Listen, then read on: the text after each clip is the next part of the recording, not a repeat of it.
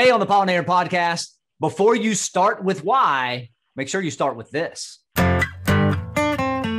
Today on the Pollinator podcast, a man that can help you focus on the opportunities that you may be missing right in front of your face. Zach Stucki, thank you very much for joining us today on the Pollinator podcast. It's my pleasure, Will. I'm super excited to be here and just talk all about customers' jobs. And that's what actually got you the invitation in the beginning. This is the first of these podcasts that I've done with somebody that I've never actually met in person or real life, and we just kind of met engaging in a business group on Facebook, and you threw out some stuff on Facebook and you wanted to fight. And so, we got into a fight on Facebook, and that was cool, but not real. We had a really great discussion around marketing, and anybody that has followed me follows me for a while knows that I'm a big fan of Simon Sinek, and I've read all his books, and that TED Talk at the very beginning really kind of solidified for me around the golden circle and start with why and all those things. It came kind of a base philosophy and a framework for how I look at a lot of things. And then this guy comes in on Facebook and he's just like, yeah, this thing is wrong. Like, fight me. Like, all right, bro, let's go. And so we got into it, but really it all comes down to the frameworks that we use, and no framework is perfect in all situations and is useful in all scenarios. And some people will look from different perspectives, and things will make difference.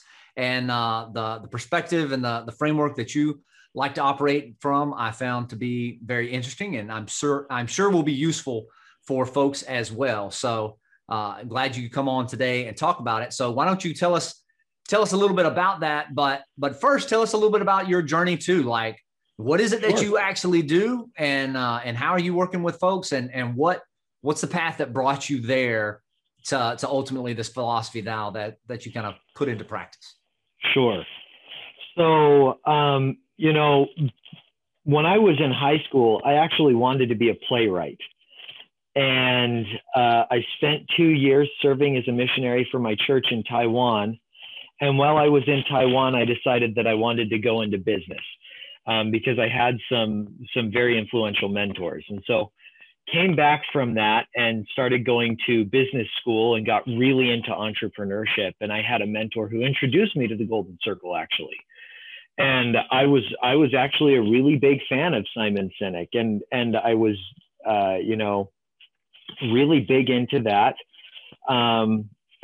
As I went along, I got my education and started working in industry, and I read this book, How Will You Measure Your Life by Clayton Christensen. And if you haven't read this, I highly recommend it. It's a great book that talks all about measuring the impact of what you do based on the good that you can produce in the world. But Clayton Christensen is the guy who came up with like the theory of disruptive innovation. So anytime you hear someone say disruptive innovation, or really just innovation in period in an entrepreneurial sense, they're talking about this guy, and they're probably misinterpreting what he wrote. So read this book. One of the chapters talks all about this jobs theory. And so that was kind of my first introduction. And I started to apply it in a business context of just understanding what this job is that the customers are actually hiring you to do, in the sense that, these customers have this job that they need you to do, and it may not necessarily be the job that you think it is. So started applying that in a business context and working with different businesses, from the medical space where I worked in high risk obstetrics and urology, to tech startups, to MSPs or managed service providers who handle company IT, and just kind of everywhere in between. Home services like electric, heating, plumbing, and air, just kind of running the gamut and applying this concept there, and just helping businesses grow as a result. Some of the businesses that I worked with have seen 40% year-over-year growth rates for several years. I created one plan that is projected to produce $1.5 million in net profit in a 1 year period, while also increasing customer satisfaction and reducing customer wait time by roughly 20 to 25%. So, you know, it's been a theory that I've really, when I discovered it, I dove into just to starting to understand it. And when I really understood it, things clicked for me, and I felt that I finally understood, at least from my perspective, that Simon Sinek's golden circle can actually, I wrote it's wrong because I like to play devil's advocate and be a little incendiary. Some people like to throw bombs like me every once in a while. But what I realized is that the golden circle can actually be enveloped by this concept of jobs theory, and it's included in it. And so I think that the better thing to say is not that Simon Sinek's golden circle is wrong, but rather that it's incomplete.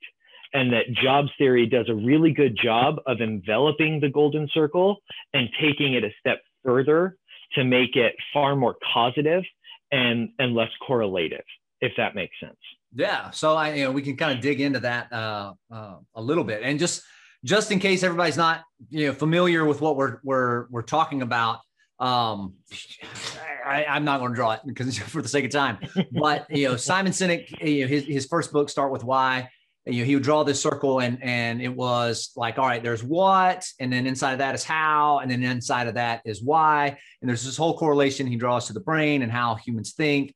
And he says that most companies talk from the what out. And so to use the example of Apple, he would say that most companies would say, we make really great computers. They're, intuitive and easy to use and wonderfully designed. Do you want to buy one? Right? It's for like what we're doing. This is how it's different, our differentiator, whatever. And then it's just kind of it. But it doesn't inspire any kind of action. So Sinek said is like, because humans are naturally emotionally driven, like all of our action, all of our behavior initiates from the emotional center of our brain, from the limbic center of our brain. And then it's rationalized with all these facts and figures and all these other things, all that data on the outside. He said, what Apple did, to use that example, was say like, we're different. We're about thinking differently. We want to put a ding in the universe, and we're going to fight against the man, kind of all of these bigger concepts.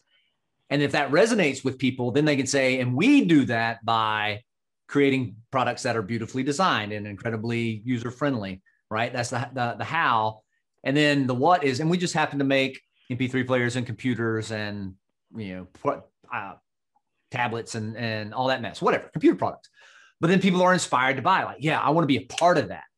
And it latches people onto it and to the jobs theory, right? Part of that job that Sinek was getting into is that sense of belonging, right? And people are really buying in it. And so kind of the proverbial saying that came out of that Sinek would repeat was, people don't buy what you do, people buy why you do it.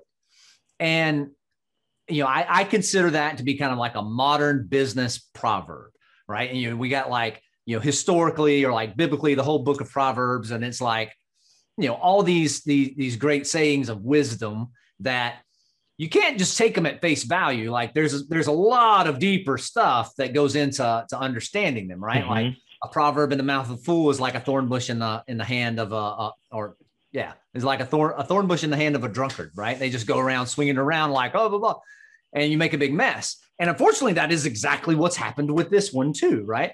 Like people don't buy what you do, people buy why you do it. And so I would be in like BNI and these other places, and I'd tell people this or kind of explain that, and then they would get up and they say, well, you should buy from me. And like, this is why I do it. It's like, because I really love to travel and I'm doing this so that I can like spend more time with my grandkids. And I'm like, no, that like, here's the point. And like, you're way over here. Like, that's not, people aren't buying why. That's still all about you. And like, people are buying what you have because it says something about themselves, or now to your point, like it's fulfilling some need that they have. It's doing a job that they need to have completed. That is the why. And, and then people like, you see all these freaking politicians in the last decade, they come out and they're saying, well, I believe this, just because Cynic said like 5 minutes on Martin Luther King or something like that. Yeah. Oh, it's I so completely aggravating. agree.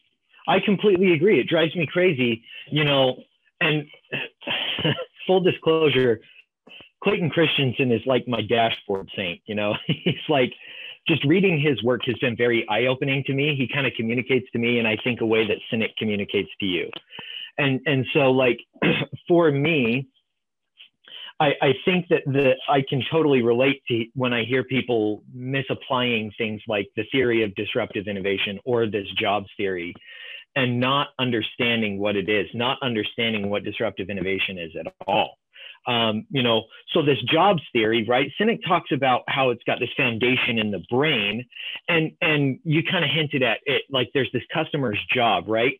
I spent some time thinking about it, and so this is kind of the science that makes sense in my head as to why this relates. And so we've got some foundations in this concept of biology and economics and evolutionary psychology, right? So the biology is that humans have this innate drive to survive. The survival instinct is the strongest instinct that we have. Number two is probably the instinct to procreate, according to most biologists. Sure. So that's number one. Now, number two is this concept of tools and technology, right? So in economics, technology is just basically knowledge. It's knowledge that society gets that they're able to use to produce more stuff. But if we synthesize that with this concept of biology, I would say that technology is knowledge that we get that allows us to survive and make our lives easier, right? So tools are when we take technology and turn it into a finite thing that we can use. This pen is a tool, and it's an example of the technology we've developed with metal, with rubber, with plastics, with ink to create this 0.3 millimeter super rad pen that I love because it can write so thin and it makes my life easier. And because I can write thin, it somehow in my mind translates to an ability to survive, to better able to survive and meet that survival instinct. So that's kind of this foundation, right? We all have these jobs that in our lives, based on our lived experiences, we have this need to get done. And companies, without even really realizing it, tap into these jobs. And any company that can do that job and its related tasks better than anyone else, meet the customer's needs, gets more money. So one example that Clayton Christensen uses is this example of IKEA. So he says, IKEA is a super easy business to replicate. It's a super easy business to replicate because it's cheap labor, cheap materials. You put it together yourself. It's a giant warehouse, but no one has done it. There's very little barrier to entry, but no one's done it. They've tried. Walmart's kind of dipped their toe in there. Target's kind of dipped their toe in there, but they haven't really been super successful there. And the question is why? It's because IKEA is built around a customer's job to be done. And that job is, I need to furnish a room or I need to furnish an apartment and I have one day to do it. And so you can go to IKEA, you can spend all day in IKEA. They have a place for childcare so that you don't have a kid tugging on your sleeve complaining, when are we going to be done? And they have a restaurant there so that you can go in the morning and you can go shop, go and eat lunch, and then go shop some more to make sure that you have everything that you need. And then it's all of the stuff is flat packed so you can load it into your car. If there's stuff that won't fit into your car, they have same day delivery that'll take it to your apartment. And by the end of the day, you've got everything that you need to furnish an apartment. Yep. And when you ask people about this, they say, oh yeah, they react the same way that you did. You're like, holy cow, yeah, that's totally true. And they don't even realize it, because here's the thing. If you ask a customer, hey, what can I do to make this product better, to make this thing better so that you'll want to purchase it? They'll say, I don't know. add an extra handle here, or like cover this in the back and da da da. Which is what Walmart and Target were doing, right? They're like, Yeah. oh, people just want this flat pack stuff, and they're missing the bigger question. Like, no, Exactly. you got to do all these other jobs. You've got to take care of the child care. You've got to solve the bigger problems that people have going on, because it's not just that they need a coffee table or they need a futon. Exactly. You hit the nail right on the head. They need to do these other things. And when people take this approach of just asking, how can I make this thing better? They fail, right? So he shares a really interesting anecdote, Clayton Christensen does, and I get a kick out of it every time. Apparently, he's like the perfect demographic for McDonald's milkshakes. Okay. And so they call him in and they say, hey, what can we do to make our milkshakes better so that you'll buy more? Do you want it cheaper? Do you want it chocolatier? Do you want it chunkier? And he's like, this is great and all, but the fact that I'm a white Christian male that's roughly 6'4", that is married this long, has this many kids, I live in this place, have this job, none of that caused me to buy a milkshake from you, McDonald's. And one of the problems that we have in business and in marketing is that we fundamentally misunderstand this relationship between correlation and causation. Yeah. We think that correlation is causation, but correlation is just, hey, these two things are happening at roughly the same rate, so they're related. Causation is ice cream sales go up in the summer, right? Yes. Big yes. shocker. Well, so do murder rates. But that doesn't mean that ice cream is causing murder to go up. Precisely. You nailed it, Will. But causation is, hey, it's summer, it's hotter outside. People want something to cool off, so they're eating more ice cream because ice cream is cool and it helps them cool off. Right. Right? So correlation does not equal causation. But causation is the thing that triggers a purchasing decision. Yeah. And so if you can understand that purchasing trigger, then you can sell more stuff. And so he basically talked McDonald's into letting him do a research project for them. Okay. And he went down to Atlanta and he was observing people buying these milkshakes. And he went from when the store opened to when the store closed at night. And what he noticed is that there were 2 times when people would buy the most milkshakes. One was between like 6 and 8. And the other was like 7 to 9 at night. So it was like 6 to 8 in the morning and 7 to 9 at night. And they thought, wow, this is really weird. What's going on here?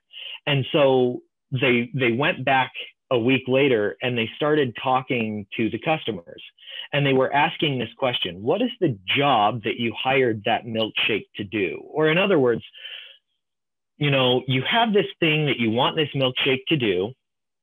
When was the last time you hired something else to do that job? And what was it? And they said, well, I just have this long commute and I can drive with one hand, but this hand doesn't have anything in it. And so it gets kind of boring. And so I just need something in that hand. And I need something that's going to like sit in my stomach and until 10 a.m. and just won't make me sick.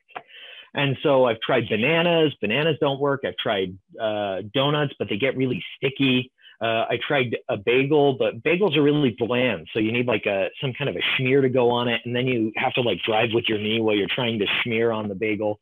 And I've tried a Snickers bar and I just felt so guilty. I'm never going to do that again. So like this McDonald's milkshake is just perfect because it's so viscous and that straw is so thin. It takes me 20 minutes to suck it up the straw, which is exactly my morning commute. And, then in the evening time, the job was different. And it was, I've said no to my kids all day. I just want something that I can do that makes me feel like a good parent. And when they say, hey, Dad, hey, Mom, can I have a McDonald's milkshake? I can say, sure, why not? And so like understanding this job, it allowed them to get a better grip on who McDonald's was actually competing with. In the morning, McDonald's was not competing with Burger King or Wendy's. Or even Dairy milkshake. Queen, right? Where they can go get another milkshake. Exactly. They were competing with bagels and bananas and all of these different things. And understanding the job allowed them to know what they could do to improve that product so that customers would buy more of it. because it was better at serving that job, right? Exactly. And this is where we, you know, where one of our discussion points got into, like, and you made a very valid point, like nobody was buying McDonald's milkshakes because, you know, McDonald's was coming out and having a good kumbaya message and getting down to, like, you know, a bigger why about the personal identity. Like maybe that's always there in terms of the brand, but at the end of the day, they just wanted to be a good parent. Right. Mm-hmm. So maybe McDonald's is in there and kind of in some way more so than Burger King. And that's where I think what you said before about the envelope, you know, kind of bringing it in. It's like, and I said this about Cynic too. Like they would constantly compare like Apple and IBM, like you remember the old commercials where it was like, I'm a PC and I'm a Mac. Mm-hmm. And, you know, they're drawing that clear distinction. But the point of the real point to understand is that only becomes relevant when somebody's ready to buy a computer. Mm-hmm. There was a job that they needed to have done before they start making that choice and going through that process, right? Exactly. If you're trying to just appeal to the masses with this idea of why or who you are or your brand to build trust, well, you first have to understand that trust is going to it needs to be focused on the people that are actually interested or could actually have a job for you to do. And so, like in the analogy that we use when we're planning strategy and marketing and sales campaigns, you know, I compare everything to farming. And also, like, we say that branding is a lot about preparing the soil, building trust and credibility, creating this fertile environment. But that's not the first step. The first step is always planning. What are you selling and who are you selling it to? And then how do you position it to them? Only once you have that can you focus in there and say, all right, now how do we craft a message that resonates with them, that builds trust, that shows shared experience and shared belief and all those other things. And people try to make too general of a brand that resonates with the masses, even though the only people that are buying from them are a very, very narrow select group. And I believe that's a huge mistake that people make in not asking themselves first, who is my customer? What's their job that they have to do? What am I selling and who am I selling it to? Yeah, I love this. I love this. And I completely agree, because here's the thing that I kind of realized as we had these conversations and as I've done more research, is that jobs have two aspects, right? They have this functional aspect that can be very utilitarian. And a lot of the feedback that I got in that discussion was just like, but there's this emotional component. And they're absolutely right. Like, yes, jobs have an emotional component to them as well. So it's not just functional. You also have this emotional component. So it's like, for me, right, I try to be athletic. I feel like sometimes I succeed more than others, but, you know, having spent 2 years in Taiwan and in Asia, I feel very connected to the Chinese culture. And so I like to keep tabs on what's going on in China. And when I first learned about the Uyghur genocide and learned that the Chinese Communist Party was literally enslaving millions of people, and learned that there were about 80 companies in the United States that were using this slave labor, like Nike and Nintendo and Victoria's Secret and Tommy Hilfiger, all of these different companies. When I learned that, for me, it was like, okay, I can't shop these companies anymore. Yeah. Because that was an emotional part of my job.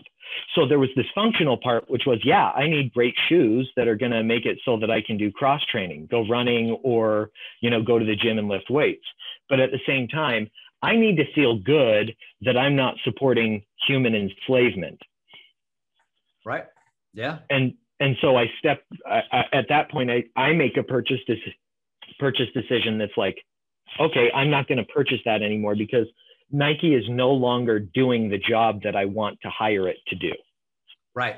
Still making a shoe that's functional, but it's not in alignment with your why, what you believe, how the world is supposed to be, all of those things. And, you know, that, I think that was, I saw in a couple of other threads in that conversation, you know, people kind of getting down. It's like, everything's not just functional. And I have that conversation with folks too. So my hobby is wood turning, right? And so I'll make pins for folks and things like that. Beautiful pen, by the way. Thank you very much. And I get in these forums sometimes and people talk about like, oh, what do you charge, or this, that, and the other. And if you've ever gone in or gone to an art show, like you can find a guy that's probably selling like hand-turned wooden pins. Maybe you might find one for $25, right?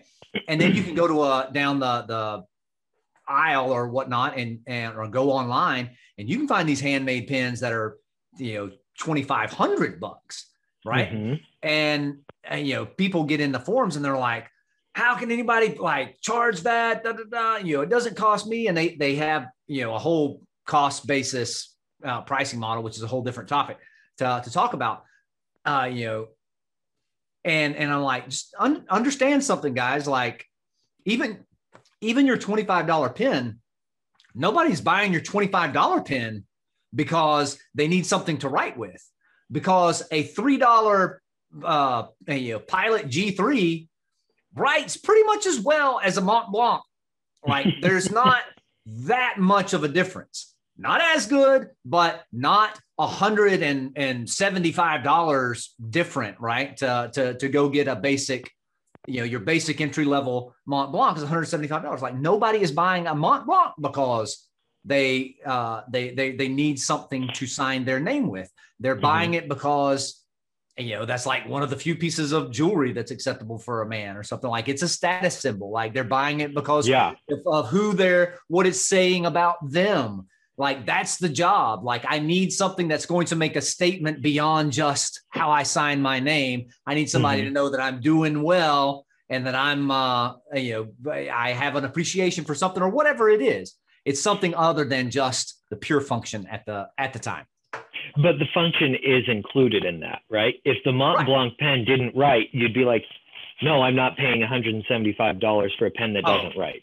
Absolutely, right? And I remind people that too. So they're like, oh, this marketing BS. I'm like, no, understand, like that $25,000 Birkin bag, like it is an excellently made bag. Like the quality on it is beyond. Now, does somebody need rhodium fastings inside of a bag to hold it shut? No. Do they need, whatever, like the hair of a young child from Southeast New Zealand or whatever, so on and I don't know, whatever it is. Like, no, like obviously that to make that function, but it's a quality, it's not some piece of crap that's going to fall apart in 5 years. Like the quality is super high there. It's just the price is taking in all these other jobs that it's actually doing for somebody that some people value and some people don't, and some people can't, right? But that's all the subjective side of things. But it is still fulfilling a job for somebody. Exactly. And that's the key, right? So like the way that I look at it is if with jobs, right, especially as related to businesses, if we were to build a pyramid, the base level of the pyramid would be the function. Can the thing that you're selling actually do what you say it can do? That is what initially draws the customer in. It's kind of like Maslow's hierarchy of needs. You need to have that basic need met before you can step up to the next tier, right? So it's physical, and then it starts to get more and more and more esoteric. So the base is the function.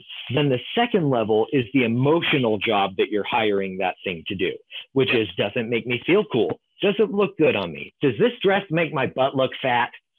Right. Then after that is the mission. That's the business why.